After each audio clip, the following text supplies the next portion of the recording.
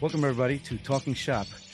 I am Steven Batista, and with me is my handsome Honduran partner in this episode, Carlos Domo. How's it going? Fantastic, man. Thank you for the intro, man. Yeah, man. So this is going to be just shooting the shit. We're going to go over a couple experiences, how it made us feel, how we either succumbed to the pressure and had to go cry about it in a corner, or how we actually powered through despite the experience level that we had.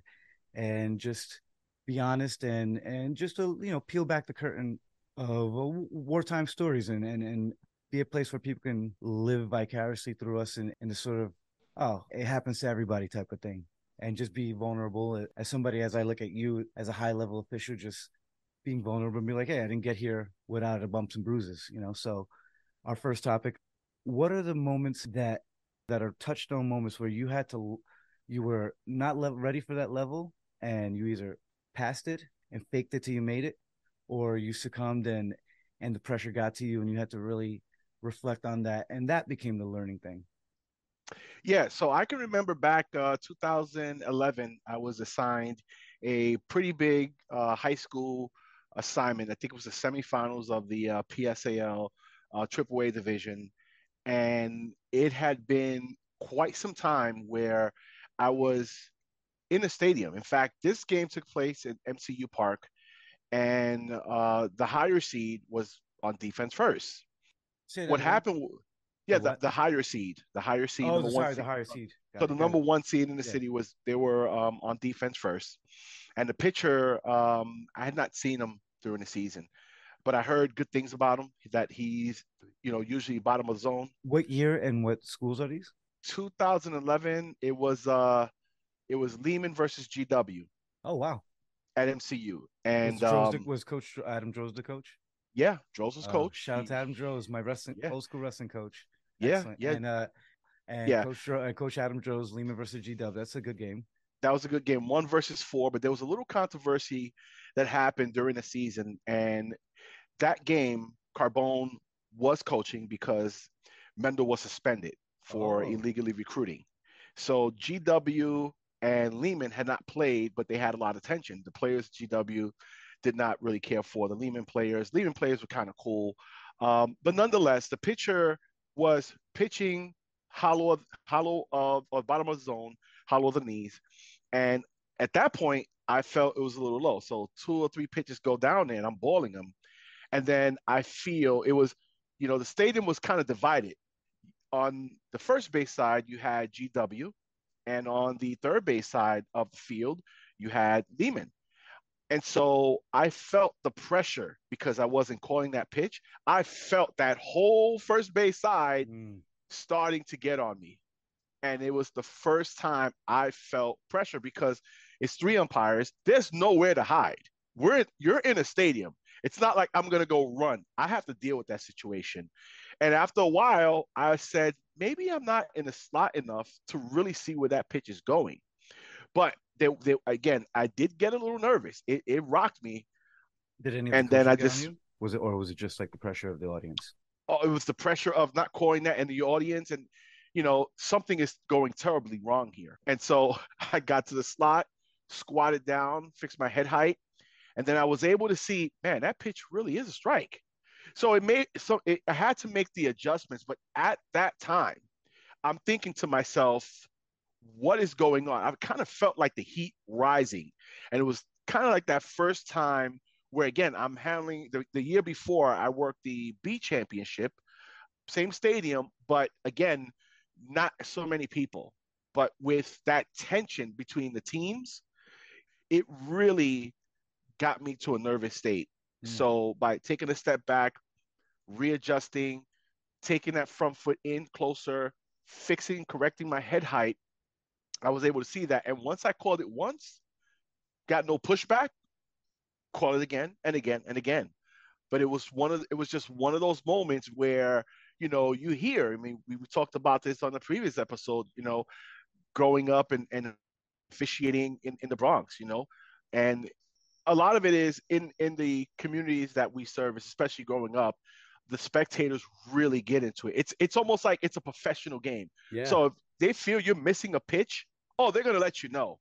If they feel you're butchering the game, And I say this all the time when I'm joking. They'll call you all kinds of stuff like stuff that I heard during the game is umpire, tú eres un asesino, and you're butchering the game in their mind. So if you don't make that adjustment, they're gonna get on you all game, Say and that in and English for our English people. you're they're saying that you're an assassinator and you're butchering the game. And so, It's and they like say it with the it's passion, so much harsher in Spanish, man. Oh Like, yeah, asesino, and you feel it from the stomach, like, oh gosh. I'm I like, know. really?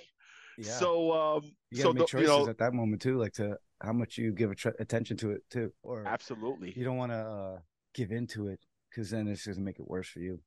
absolutely, and so that's you had to make a decision because at that moment, it's like, I mean, the light couldn't shine any brighter on the guy calling balls and strikes, and that's the thing. I've always said umpires are the number one villain of all sports officiating. Oh, And without a so, doubt, yeah, without a doubt.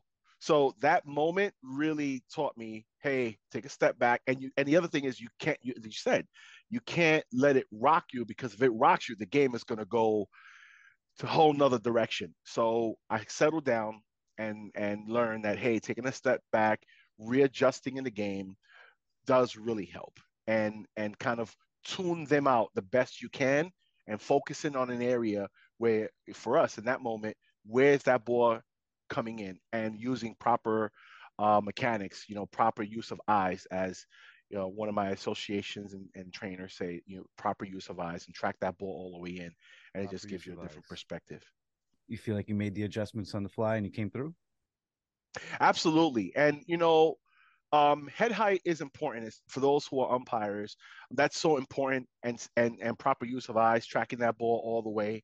In the beginning, when I started this umpiring um, avocation, it was that as soon as the ball would hit the glove, I'm calling strikes, or it's kind of in the air to the ball to the glove, I'm calling strikes. Oh, I know And you're anticipating instead of letting it happen. exactly. And so that was another thing that I had to learn. How long would They you say say, specifically? Because it's hard for people who are listening that don't know what we're talking about as far as specific to calling balls and strikes, but for fellow umpires listening, they know what we're talking about. For you, how long in your career did you get to the point of timing where you allowed it to register and you could respond instead of react? well, I have to say it happened later on in my career, because I had to invest and go to camps, and I started learning these terms. My training early on was somewhat limited. One of the things that it took was, you know, calling the strikes, because once you call a strike, you can't take it back. Oh no, it's a ball. No, too late. You got to live and die on that call. So after going to training and understanding, what it took for timing, right? Because that was a whole new term for me. But I guess the way we can say it is, when a pitcher starts the motion and he releases the ball, and when the ball hits the mitt, that's at that moment was where I was calling strikes. Way too quick. Way too quick, as opposed to letting the ball travel, he catch it, and then I want to make sure I can see the tag on the glove, and then I can, okay, that gives me enough time to register. Was it a strike? Was it a strike? Yes, it was a strike. Then come up with the strike call. Mm-hmm. But it was something that I learned later on, when I first went to a camp and they started cleaning up my mechanics. I measure it as 1.5 Mississippi's after the ball hits the glove. I like that. And I like that. yeah, so no matter how much training you get, you're gonna have to be faced with something that wasn't you're not prepared for it until it happens, and the decision making after that is can experience is going to help, but sometimes your instincts have to kick in, and then you get to really have some sort of self awareness, and I think it's important for everybody to have on any trade that they do. Where one thing that umpiring should be seen as is you can do rec ball and you can stay at that level, and you could do NCAA and you can stay at that level, and you could be good at both without having the expectations of this as the same umpire, you know. And that's not fair that everybody has the same the expectation of a strike zone for and I'll get into it when we talk about ejections, low level varsity softball game. I tell coaches all the time, I'm like, you want an MLB strike zone for a non MLB type level of game. It's not an insult to anybody. It's just analytics. There has to be a measure of what I think they can do based on their ability versus what is the actual strike zone and other things that are beyond the rules in that aspect. So understanding head height for you and I, different body types. I asked that question about how long it took you to get comfortable with seeing the ball all the way through and positioning, and also having the fullness of the scope of what just happened with that pitch and the timing after. And it's funny that you said if you have a certain cadence, and I happened to me at GW, I umpired at the plate. It was a Monroe tournament. I had GW, which I know you had a game today too. I had GW versus John Jay. Second pitch in GW's home, they won the coin toss, and it was at GW. It was a great low away strike, and I was just wasn't in the position. On a future episode with Curtis, I brought where we talk about the strike zone. I actually mentioned, is there a time where it's too late to make your call and you just have to commit to calling it a ball, because if you break your cadence, it might be worse for you down the line. That uncertainty can make a perception for you that's would make it worse for you. And he said, no, you should always make the call, even if you're late to it, and just take it as a lesson and get right with it. And I understood that as he said it with respect to somebody like us. But for a newer umpire, I think that they just have to like kind of swallow it, because unless you have that rep, the coach is not going to give you that time of day, and they might take advantage of it and might want to pressure you in giving them a measure of uncertainty. Because when that pitch happened, I looked over at him like, oh, I was out of position. The next pitch, he ended up flying out, so it was cool. Nothing happened. It was inconsequential. But I looked at him, I was like, make sure he throws that again to Nick Carbone. I was like, please, I don't want him to lose that pitch. I was excellent. And these are not trial by fire moments to me, because I have that reputation. Everybody knows we're on first name basis with these coaches. But yeah, one of my big trial by fire stories was I was not more than 4 years into to getting to a varsity level of wrestling officiating, and it was a Long Island State qualifier. So for everybody listening, the winners go to the state tournament, and it was I don't know, somewhere in Suffolk County, and I don't know how this happened, but I got thrusted into the heavyweight final, and it was to this day still one of the more intense matches, even at any level that I would have been experientially. One, I forgot the two teams. It's sort of like a traumatic situation in that way, where I just after the match, if you asked me who the two teams were, I probably would have forgot. The one let's go wrestler Green. He was dominating, took the kid down, and was about to pin him, and it was time was ticking up the clock, and he had him in a way. It's hard to describe for people who don't understand wrestling, but the offensive wrestler Green had him in a cradle, but he had part of his chin, so it wasn't a connected cradle, but the legs were. He had one leg, and he was using basically his strength and holding his chin. It was awesome, and he was in criteria, but he wasn't being pinned. He had his 5 count, wrenched his chin in a way where it was a penalty, like a neck crank almost. Mm-hmm. And I had to blow the whistle, and I was so scared to do that because he was so close to being pinned. And mind you, for everybody listening, usually in these tournaments they break down all the mats, and finals are held on one mat, and everybody's watching. And heavyweights are almost always the last, so I got everybody on me. And George is my assistant. God bless it, George Cabrales. Sometimes I forget he's there because I couldn't see him. I love you, George. So anyway, I restart. There's like less than 30 seconds left, and the kid does it again. Like he gets him to the same position, a little bit differently, but same thing where he's got the chin, and he does it again. After getting, I don't know if he got all his points, but he does it again, pulled him off, and I have to give the penalty. So going to the second period, he's got maybe 10 points, and this kid's got 2 on penalties. So now guess what happens? The other kid starts coming back. Oh, before that, at the end of the period, the kid comes up to me. He's like, what am I doing? I'm just here to wrestle. I'm just here to wrestle. And I'm feeling the pressure. Everybody's watching. And George is, I got to look down, but I'm looking at him eye to eye. And, and, and, but he's giving me reassuring eyes. He's really, really helping me through without saying anything. And I know I'm joking with, but George is somebody like you, a very deeply held mentor who's helped me not only as an official, as a man. And he, in that moment, was just giving me confidence. I'm doing the right thing. These are hard calls to make, but he made illegal neck cranks essentially. So the other kid starts coming back, and it's getting close in score.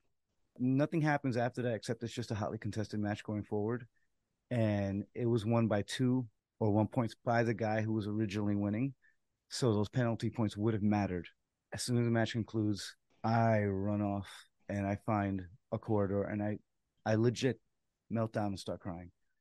And George comes, and I knew I did the right thing. I knew I made the right calls, and it wasn't a matter of like doubting myself. It was just a matter of pressure and not having going through that. And it got to me, and it was reassuring, but it was also, wow, you can do it, but also you didn't know how intense it could be. And it was something that, like you said, you got to make the adjustments, or you got to trust your calls. The only thing that's going to really do that is preparation, finding the right mentors, going to camps and meetings, and all manners of YouTube videos, and watching the sports that you officiate. I mean, that's easy, and like I do, put the rule book at the top of the toilet, and every time you got to kill 20 minutes, kill a couple chapters. that that's funny. So what did you learn? And has that happened again since that moment? Because that's, you always got to build. No situations are happening again. So fast forward, some time and you're back in that situation, or have you been in that situation? I would say pressure wise, Mhm. yes, but never have I felt so much inner turmoil and holding on for dear life. I was holding on. I don't know if there was an overtime I could have made it. Mhm. Really, I was so scared that it was going to go into overtime, and the other guy was going to win, and those points that I pulled them off of were going to be something that was consequential. It was 2 points. So pressure has happened again in high level situations, but I've always felt in control, and that was the highest moment that I've not felt, or I was holding on for dear life with it. But otherwise, I'm pretty goddamn zen, and I try hard, and I surround Mhm. myself with the people to validate me in the right ways, and analyze me and criticize me when need be, and they know that their investment in that is worth it, right? I'm a student of you, so I hope I make it worth it. Yeah, last episode we talked about situations, and I mentioned that Alan Warden says he has his playoff officials. He has his really, really good officials, and his playoff officials. And the difference between the two is that when the pressure moments come, they're less likely to break because they've been in that situation over and over and over. So let me paint a picture for you to think about and start thinking about. This is actually from the 7 Habits of Highly Effective People visualization. So here's what I'm going to visualize for you. I have that book like somewhere over there. So get into visualization because here's Oh, here's that's big on here's me, the man. picture I want to paint Go for for it. you. Go You're ahead, in go the Bob Monroe Ross. tournament. Let's go, Bob Ross. You're in the Monroe tournament. Yes. You're working the finals on the dish. You have GW and Monroe at Monroe, very intimate place. You have fans from the community we talked about, and they're going to give you the business The Dominican Republic. and PDR, right? I mean, Yeah, really, a it's sprinkle. PDR versus DR, right? And now, Depends on the time of day. okay, No, okay, no, no. either You're wrong. or, Yeah, no, it's yeah, going to be right. packed. Yes, It's it's going gonna to be be packed. packed. It's gonna be packed. And And you have a 1-1 game, and now you're extra innings, where am and I? Am I in the you're on dish? a dish. You're on a Yeah. dish, and let's say you have a runner on third with a 3-2 count. You got to be locked, and then you have both teams and spectators, all of that. You don't have to answer this now, but start thinking about it because that situation can happen this year, and you're going to need to know how to, whether good or bad, whether pitch whether you call it a strike, if it was a strike or ball, you're going to have to live. But for me, you got to want that. Case in point, Oh, I I had definitely want that. I did have Monroe today, and early on it was Monroe and Columbus, and Columbus was up, but it was kind of seesaw in the beginning. But when it was real close and the pressure moments was there, I'm saying to myself, "Oh man, this is what I want. I need this." I don't know how most umpires are handling it. And again, it's early in the tournament, but you start building yourself up because those moments are going to come up, and you could be in the semifinals, which puts the team to the finals, or you could be in the finals, but you got to want those moments. Going back to what I answered and described earlier, anytime I have a moment like that where I'm in the stadium and two highly contested teams, like I want that. Back then, I was trying to navigate how to get through it. So there was some nerves. Now I'm reversing it. No, I want this. This is what I wanted because you don't get those moments all the time. So you're gonna, you know, if you fail in that moment, again, we need that for growth. Either way, I want that moment because that is a huge growth opportunity. And the more you do it over and over and over, the more you'll get used to it and you're going to be locked in at the moments that you need to be locked in. So just want to share that. For sure. And I think you explained exactly what you were trying to ask me about, like if this happened again. And part of the reason why it's that pressure, or like I said, the pressures will continue to happen. I will force it to happen because I want to grow, and you can't grow without it. But that sort of panic and holding it tight, it hasn't happened because now I've built myself up to be in the position to want it, like you said. And I want all the smoke, and I want to be in every high level position that I could be in. And somebody like you and I and Leon and other officials, not many though, there's a difference between knowing you want it and wanting it because you want to do right by yourself and the craft and the trade and shift the narrative too in a way sort of like I'm not this unnecessary evil that umpires are seen, like you said before, of all the sports. It has such a stereotype of, we're shitheads that can't take criticism, and part of that is self-induced, and a lot of that is because it's high level judgment situations that a strike and ball calls are not in every sport. That is a constant part of the game that is constantly a judgment call, It and it is. and it impacts the game in ways that other sports don't. Goals are goals, and there's a Baskets are baskets. You can see baskets the ball baskets. go in. Yeah, A touchdown, they can see the ball yeah, cross the finish, cross the end zone. Yeah, and you're right. It's very judgmental, subject, and when it's like those parents at times when they have little Tommy who's been pitching and dominating in their local league, and then all of a sudden they're in a better league, and those pitches for little Tommy, he get nervous because they feel the pressure as well, and then they think because most people can read height, right? From a distance, I can read height, but I can't read whether that ball was inside or outside. I can't. Only thing I have from a distance is, hey, how much did that glove move? Maybe that gives me an idea. I think it's a strike. It looks like a strike, but I have no idea where the catcher is set up, yeah. you But know? your knowledge of the game has allowed you to know that you don't have that knowledge. Other people think they do because they're ignorant to it, and they think from the fans' lens. I was just at the Yankee game yesterday. Not to break my hand, patting himself on the back. One of my favorite wrestling quotes. I can anticipate what a pitcher will do, or what the sort of sequences of events from viewing, having that perspective for years, but also in knowing you can't see that from here, and understanding the verbose nature of being so sure from such a distance is it's not somebody who's ever going to try to give respect to what it takes to be good at officiating. They're just gonna they're just gonna have an opinion, and that's cool. But don't act like it's an informed one. And at the end of the day, kind of respect blue in some form, not in every level and not at every blue, but at least in a general back of your head knowledge that maybe some of these guys took the time to be better than others. And I Yeah, think that's, absolutely. with this podcast, I'm trying to provide that platform too. Give people like somebody who I value myself and positioning my reputation to be good. And I look up to you and Leon. And when I step on the field, I'm not necessarily evil. So it's good to hear how to work through it too.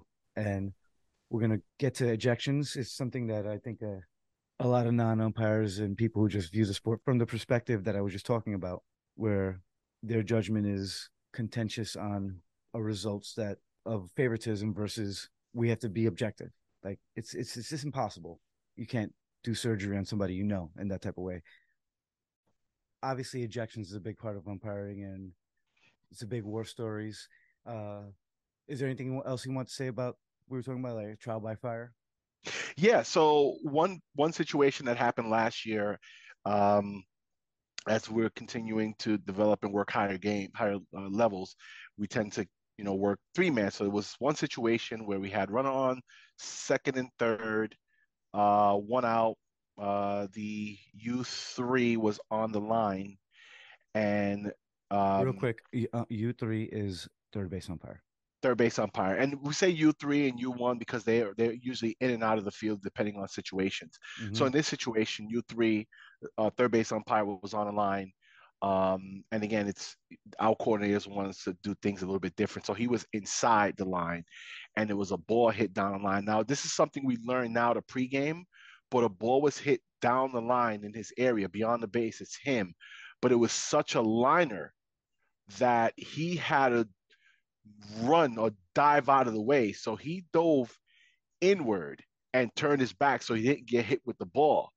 So now he had no clue where the ball went. And I have to keep my eyes, I'm on the plate. I keep my eyes on that ball. So It wasn't when foggy. he it No, wasn't it I'm was just like dark. like the Yeah, game you're no, talking not about no today. no. No, no, no, it wasn't foggy. It was dark, but It's nah, just a hard we had shot. lights. Yeah, so he turned and gave me this look, deer in headlights, eyes are wide open. That told me I got to make a call. And I saw the ball as being clearly foul. Mm-hmm. So the team that it affected, they were down 2 runs. This would have tied the game. So when he looked at me and I got the information, I said, foul. Of course, the team that affected, he wasn't a happy camper. And the coach, he knows 3 man. And he said, I was gonna ask that. Carlos, I was gonna ask yeah, that. he says, Carlos, that is not your call. And I said, initially, you're right. But with my partner is out of he can't when he doesn't see it because he has to get out of it to protect himself, he's gonna look at me and he's telling me it's your call. And since it's my call, because he didn't see because if my partner doesn't make a call, who makes a call? What does the runners do? They don't know what to do. They're confused. If the ball is fair, they're running. If it's foul, they're stopping. So I have to make that call. This is a Mm-hmm. split second decision. I have to make the call it foul. So here's the thing, and here's how I would have taken care of this before. And it's a learning piece, right? And this is something now we pregame. So Wait, real quick, guys. Is any of this in the rules? not exactly. There So are different would you say it's manuals. beyond the rules? There that's kind of beyond the rules, except you have the CCA manual. So Of that's course, but I'm talking yeah, about that reading of, almost by osmosis that you third base that's umpire, you're yeah, U3. You had to yeah, read what he was saying and understand that, I I have to make a decision. right. Because I knew he didn't make a call because he didn't see it. So it's not in the rule book, right? So yes, that's beyond the rule. That's you are absolutely right with that. It's beyond the rules. So Trademark. he deferred it to me, in Mm-hmm. other words, because he's not going to scream, "Girl, I didn't see it," because the whole crowd will go Mm. crazy. No, and for people So who are not seeing us, yeah, I mean, just humans take verbal cues as much as they take visual ones, and mhm, you learn, and it comes with pre-match, it comes with pre-match or pre-game, it comes with all that, essentially preparation plus experience and instinct. You're gonna prevail, and you right, did. I'm sure, right? Like if that explanation yeah. to the coach is pretty foolproof. You were So honest. yeah, it was honest. But here's what happened, and this is where it became a learning piece. Um, so the coach, after I caught foul, of course, I felt some heat because the team, if they actually were the home team, they wanted those runs. So I took a little bit of that. And so this is why the coach said, "Can I talk to your partner?" And he looked at me like, "Yeah, let him talk to me." And that's what I would have done differently. And No, there's difference of opinions because you I've would have said talked to. no. So I see. Here's the thing, right? Unspoken rule, unwritten rule, beyond the rules. Not who made the call? Me. Why is he going to him? And so I allowed him to do that. In fact, this is gonna come up in another Hey, topic, just for another people listening, just what Carlos is saying is that while initially that is not his call as far as positioning and who gets what as an umpire, but because of the compromising position the third base umpire was in, he has to make a call. That does not make it an appealable thing where this coach can go over there and negotiate.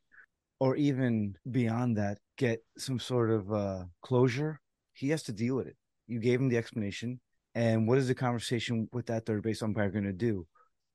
Knowing you and anticipating your response, whether I'm right or wrong, I think you are saying it's not that I wasn't confident in my call, is that the situation gave it. So maybe you didn't just be like, no, this is my call. There's no conversation to be had. That's all the explanation that's necessary. Nothing more to do. Am I right or wrong? So certain levels, certain leagues, Yes. this was a Yes. high profile league. So you kind of got to give them A some little more rope. explanation, right? Yeah, you give him a little more rope. So here's there was several things that happened. So I always feel that when you go to a place where people are not familiar with you, they're going to Mm, test you. And it was the first time I was there. So one of the things he said was when he asked me, can he talk to my partner? I said, my partner said, yeah, let him. And then he got to my partner. He says, Carlos, you come here. And I said, uh-uh, you come here. I'm not going there. You come here if you got to talk to me. So fast forward learning. What did I learn? I should have said, hey, coach, come talk to me. I'm the calling official. And then because I made that call, my partner can talk to him later, right? I'll talk to him in between the innings. Because my partner told me eventually he knew he kicked the call based on his positioning and he wanted the coach to get his due, which is great. absolutely. But do that later. And then what I would have done after the game was I would have ripped him up because he could have been in a better position. He could have turned and rotated and kept his eye on the ball. So let me deal with. I wasn't going to deal with him on the field. I'll deal with him Oh, on the post game. yeah, man. Yeah, man. But I should have had the coach say, I said, hey, come talk to me. I'm the calling official. I made the decision. Come talk to me. And so now in a situation like that, we talk about it. Hey, if this happens, and again, it's just one of those things we just never thought about. We never pre-gamed about because we never had that situation. But it's one of those things that are, beyond the rules. And I knew that if he didn't see it, right, it's his call first. If he didn't see it, you know, Decision's got to be made, man. somebody's got to make a decision, and it's me because I can see it straight down that line. And normally You know, on the two-man rotation, that would be a call anyway.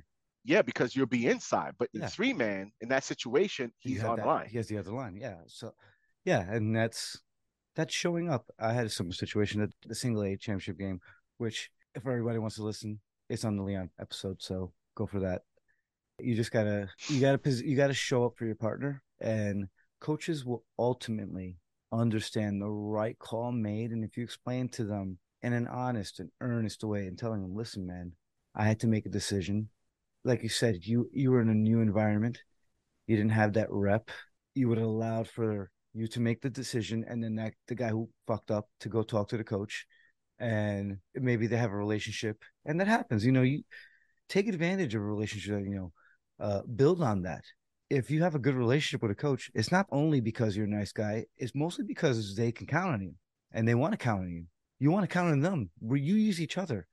I have coaches coming up on the podcast that I'm going to interview, and the interview process is what are things that we both don't know about each other, and how can the experience of knowing a situation be more helpful than knowing the rules and proper protocol. So in certain situations, and I'll get to that with ejections, you your environment can be more important to figure out then how to how what do I have to do by the book, or what should I do because I'm in Cortona Park in the Bronx and I got a bunch of unruly, rival fans, and it's not even the teams that are doing it, it's fans, and how do I manage this?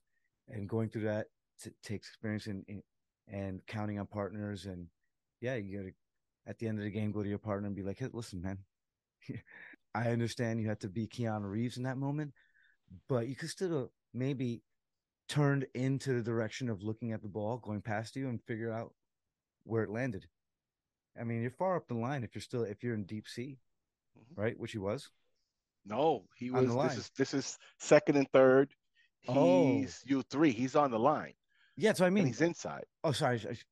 Yeah, Yes, yes. you I'm thinking. won. I'm thinking deep sea for two men, but I mean just with three men staying on the lines and Right. being up there basically Well, not too far because remember you have a just run on runners second on. and third. if there's a back pick or pickoff, he has to be close enough to see, to be able to see He's get that he's in the window. dirt. He's in the He has dirt. to, yeah. So he has to be. So he's his right leg is on that line, left leg is in. So he has to make sure to get into like a wedge if there's a back pick or a pickoff. He has to be able to get that angle. So but what I was saying earlier is that when I go to places, most umpires, if you go somewhere for the first time, people automatically assume that you're new, and Mm-hmm. so sometimes you have to establish yourself. And I was new to that opportunity. They never saw me before, so the assumption is, oh, he's just new. Which is a good Maybe thing. I think it's a good thing sometimes. It might bruise your ego, but Leon talked about starting from zero and how maybe you get too comfortable and you go somewhere new. And even though you are Carlos Domo, maybe it's time sometimes where you got to prove yourself in ways that being a PSA umpire has long been gone. You don't have to prove yourself. You walk into the field, everybody knows you, but you go into new places and it sharpens you up a little. you I would go to new imagine. places, and again, I wanted that this season, right? So a lot of my schedule, both wrestling and baseball, really consists of going to new places, and I want to play. I want to establish this really quickly. You're gonna know exactly who I am. You're gonna know what I'm gonna call. I'm gonna call the whole strike zone. Hollow in the knee, bottom of the letters. Can't go wide. Make sure that ball is touching that black, and we're moving. But On a on a you on a, always on a, get tested. on a breaking ball that slides from left to right. To me, if it's the catcher caught it and where he caught it was one baseball Mhm. off the plate, that's a strike because that thing went through the plate. He's You know got what to I'm saying? present it. He's got to Oh, present it. of course. And I told the catcher there was a pitch. It could have been a strike. It was low, but the borderlineness of it combined with the catcher catching it underhand, not thumb down, thumb up. For everybody Hmm. listening, I ain't gonna call that. It's too borderline. And I wouldn't even at that level in one no tournament, G Dubs versus John Jay. I saw a pitch get called where the it went straight through the catcher. Hmm. Was it a strike from my standing on the bases? Maybe, sure. I think it was, but I don't know if I would have called it. If the catcher misses that, man, you gotta.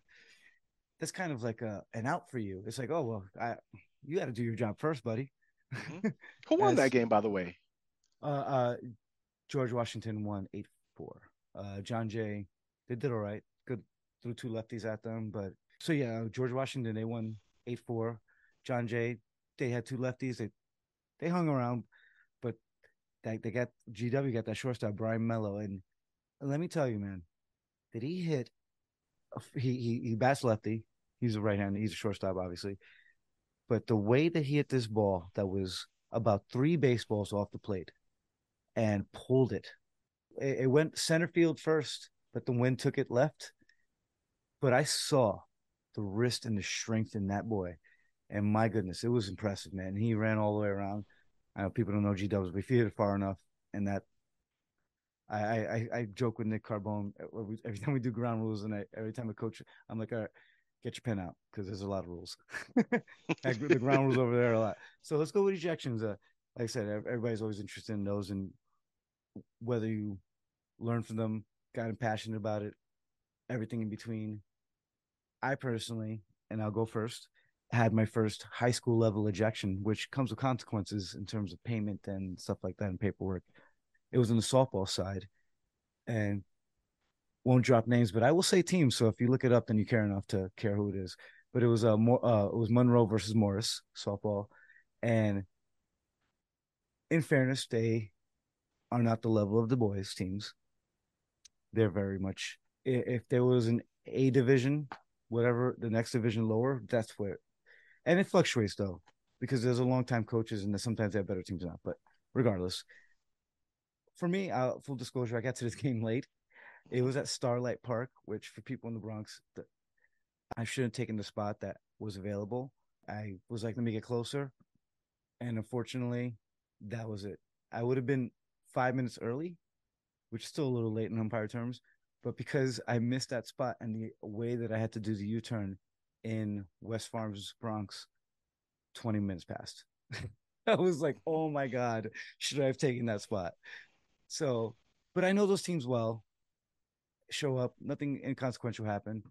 Like I said, it's that level of softball. The home plate guy, I'm confident he could handle on his own until I get there. But I'm in the deep sea, which in 2-man rotation and softball, which you have to stand behind the runners. So really deep. There was a play at first, runner on second, while I was in deep sea. And I you can't run in because I can't let any runner get behind me. Hmm. The girl from second, I have to keep her in front of me. So I creep in as much as I can, make the call. I believe it was safe. Monroe coach wanted out. He was verbose in his reaction to it, but I'm choosing to think that he's mad that the shortstop didn't charge the ball. Hmm. Because in softball, people don't understand that the field's dimensions are they're the same for 12-year-olds as they are for Jenny Finch. So you got to be quick, and that's why the game is intrinsically quick in itself. There's no pitch clock needed in softball.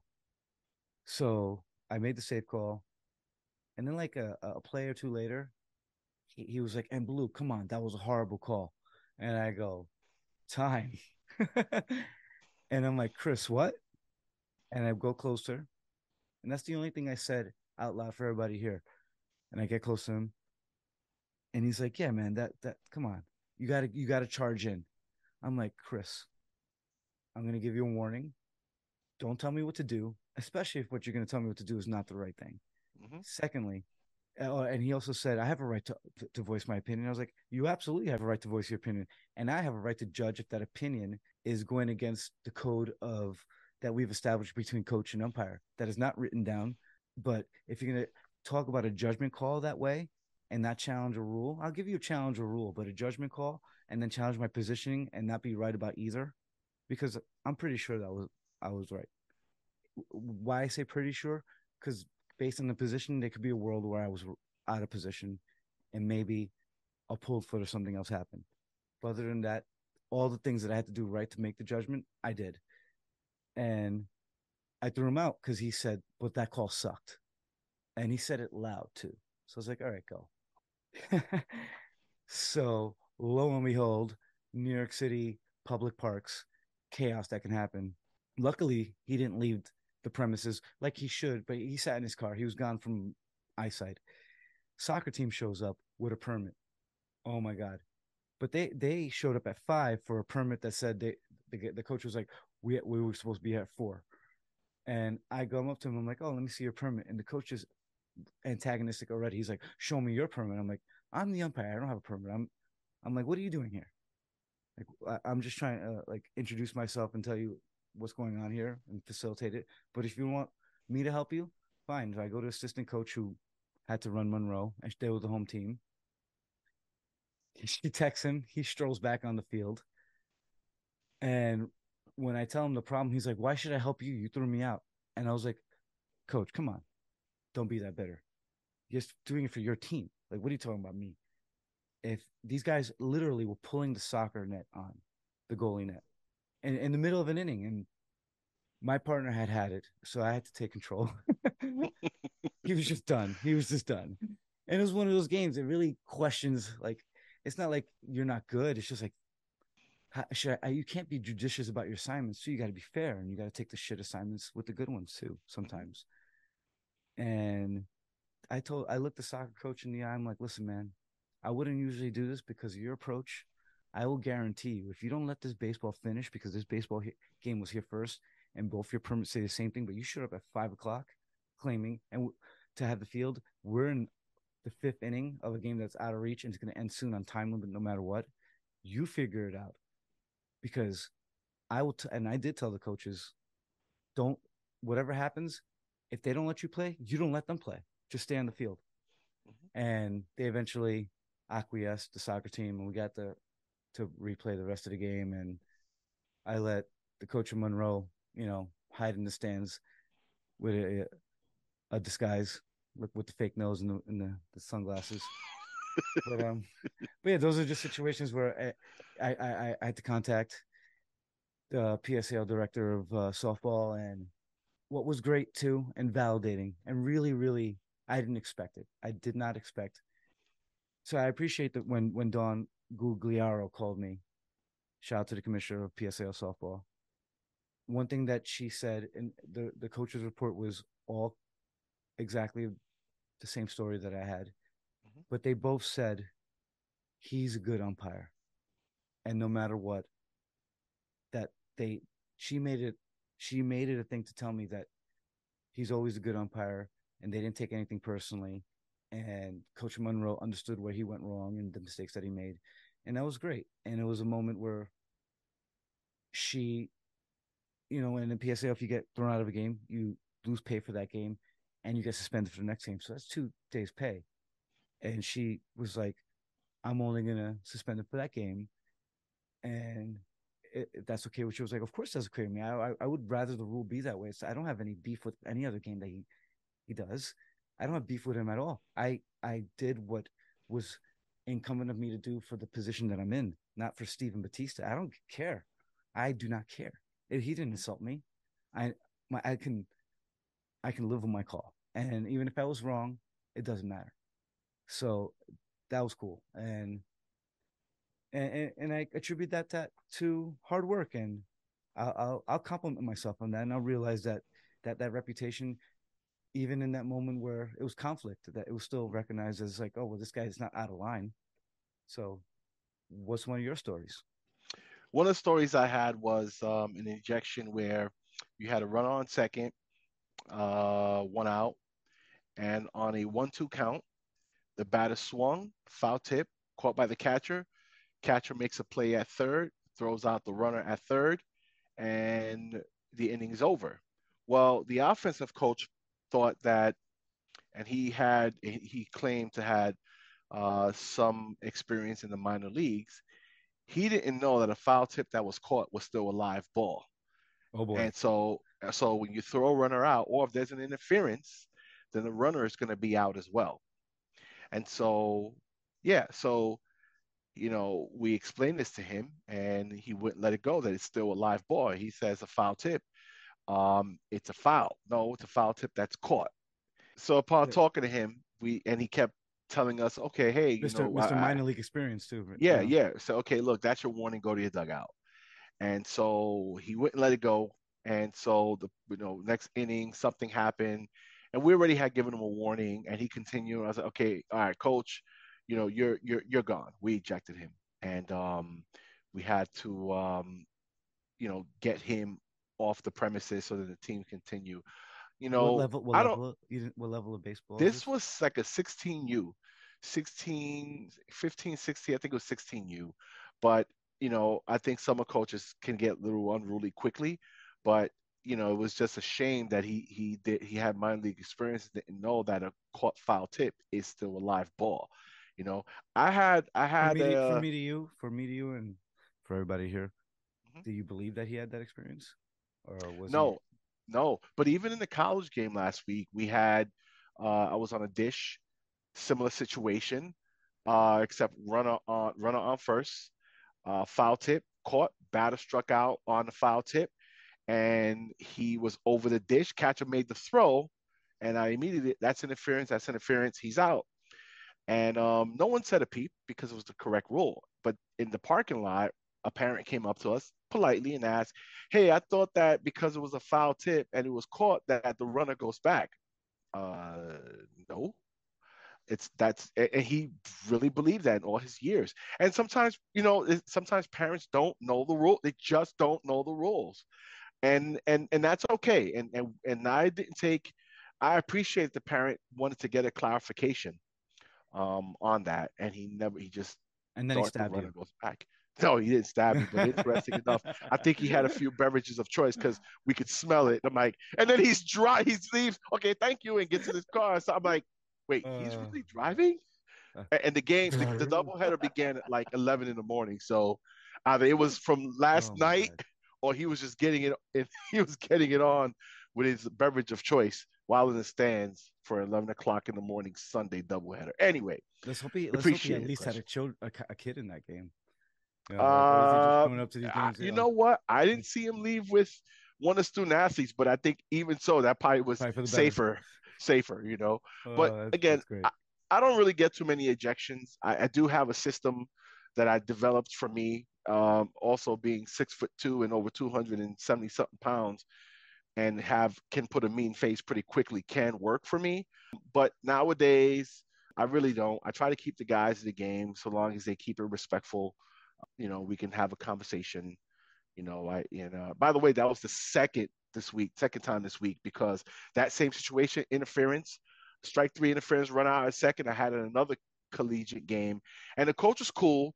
And then in between the innings, I was in as we know, we have the plate and we have the circle, and that's the office. So I was in the office watching the warm ups, and he says, that throw did not, or my batter does not impede the throw. That's not the rule. That's not the rule. I'll gladly talk. That's not the rule. He interfered, was over the dish. He has to maintain his position in the The box, box. including the bat, and he was clearly over. And so yes, that's the I rule. And tell then he I walked away. I tell, and especially lower level, a lot of batters, they understand that being in the box kind of is better to impede the catcher's throw more than anything else, because they have to swim around them depending on what base that they're throwing at, and positioning, left-handed batter, right-handed batter. And you just stand there, and the catcher has to make an extra move to get around you, or they'll crouch down. But I always call it a safe space. Like I tell batter, that's you move out of there, then you're asking for trouble, because you're expected to be there, and that's just like you can word it in the rules, verbatim by the rules, and you can just plead to the logic of the fact that the batter was there. This is usually where they're supposed to be, and if there's a steal, and that's where they were originally, the interference comes with any extra move that they move out of. And when you explain it that way, I don't know how stupid you have to be to not accept it. Like Yep, really, yep. But sometimes catchers, and this is where you got to watch the whole play. Sometimes the catchers will go and bump the batter in the box, and you got to be like, "That's nothing. oh That's yeah, oh nothing." of You course, know. Be- positionally, because that's where they. How could they interfere if they never moved? Like that's where they were. Where would they go? And that's another. I had to go. Okay, where do you want them to go? Where do you expect them to go? Do you want them to move competitionally? Why would he move in a way for the catcher to get a better throw? Just stay there and let the catcher skillfully do his job. Yeah, second is one thing, right? Third is another. Third We is can another go though, back and forth. because Yeah, most so banders, let's just most right-handed let's skip batters that too. one because we're going to be back and forth on Yeah, that. yeah. But Oh, second is one thing, third is another. But anyway, that's what I wanted to share with you, that but that experience, and led to an ejection. And I don't really have many ejections this day. And yeah, you know, I probably would have put it up there because I'm sure we have low-level ejections, but as terms high-level ejections, it's a matter of knowledge and consequence. Coaches have more knowledge, consequence more dire, so you get less of them. Coaches are not going to take sometimes, that. by the way, coaches, and I've had this said to me a number of times, say, I want to throw me out the game because I got to get my team fired up, or do something to get thrown out to fire up the team. Oh, absolutely. Well, I remember one time at Domination, coach came up to me. He's like, "If I don't come up to you, I'm gonna get 1,000 emails from parents. So please, just let's act like there's some contention here, and I settled what your call, but at least that I went out there, and even though he completely agreed with it, and I was like, oh yeah, man, I get that. That's cool, and that's osmosis. Those are things that I hope this beyond the rules and hearing this and humanizing us and not only understand. I think people forget that people always understand that we are just people, but in those positions, it's sort of like being in traffic where you forget that the other people around you are also Mm-hmm, human beings in cars, mm-hmm, because you have this frenetic lens that closes you off. While being umpires, you're both expected to be out of the car and see the whole things, mm-hmm. but at the same time getting honked at for whatever reason, and managing that is tough, and it comes with discipline, and I feel better about talking these things out with you, and cathartic in a way where we can share in these things and grow from it, and laugh about it, and talk shop, as Absolutely. as the title goes. So Carlos, I hope you had a good time. Let's do this again, and I hope we could get more guests and maybe make this a little roundtable with some of our chapter buddies from either PSAL or wrestling, and down the line. And and make this sort of like a little powwow. Absolutely. Hey, before we go, what you think about WWE WrestleMania? Ooh, look at you setting me up. Cody should have won. I'm live and die with that. I'm not even a big Cody fan, but It's fuck, not I his want that time. storyline. Okay, Not his time. I, I, He just I got back into the WWE. He's got to wait. listen. I'm just worried about Vincente Mick Rodriguez over here with the beard, wa- rumbling his way back into the gorilla position, making the shots when calls and shots. With Triple H has been killing it, and I'm okay with uh storyline and movies like Godfather ending in a non-conclusive way, but that buttons up a chapter of a book. Or and there's another thing, and Cody did headline WrestleMania. You can't take that away from him. If he gets the title down the line, cool. But if he doesn't get the title, then I will be disappointed for the story. I don't care about Cody in that way. He's not one of my favorites. I do appreciate him. I have a hard time having the same favorites that I did now as a kid. Fun in a couple of months. Should I say a couple of months? A couple of weeks rather. I'm gonna take me and Nico, my little 2-year-old. We're gonna strap up and go see Bret Hart. And I signed up for the Excellence of Execution package, and he's gonna sign Wow. glasses and put them on my son. That's going to be real cool. Oh man, so I can't wait for that. So, what are your thoughts on WrestleMania, real quick? Well, we have Look, a couple minutes. yeah. Look, WrestleMania both days were amazing. It was interesting that day one the titles changed hands. Day two, That but tag I got match, most important tag match in WWE history, was oh, amazing. I was It was hurt the amazing. Usos lost. I'm sorry, Oh, because but I think they're gonna get it back. I thought both days were absolutely amazing, and just when they're doing their finishing moves and not getting the pin. I mean, I thought it was really good. I love the feel like storylines. a I kid think again, it's right? just gonna. Oh, absolutely, Right? absolutely. And I think it's gonna get better and better and better. So, yes, I did like, and I do like, the whole storyline with the bloodlines, um, and Well, it's I still think going, man. Yeah, Oh, and that Charlotte was Flair, one of the best matches, women's matches of all time. Might be. yeah, yeah. That match was.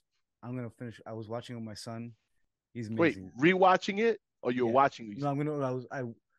I was rewatching it. He was watching Okay, it for the first time because okay, obviously, but and yeah, he loves wrestling, and yeah, it was amazing. And one thing for I know all the people who are still with us, because as soon as we said pro wrestling, I'm sure everybody tuned out. But for everybody who's still here with us and they still are understanding what we're talking about, man, it hasn't been like this in a while where we feel like kids and watching it in a way where I'm actually excited. So it's cool that we could share in that. And my man Carlos, let's do this again. We will do this again.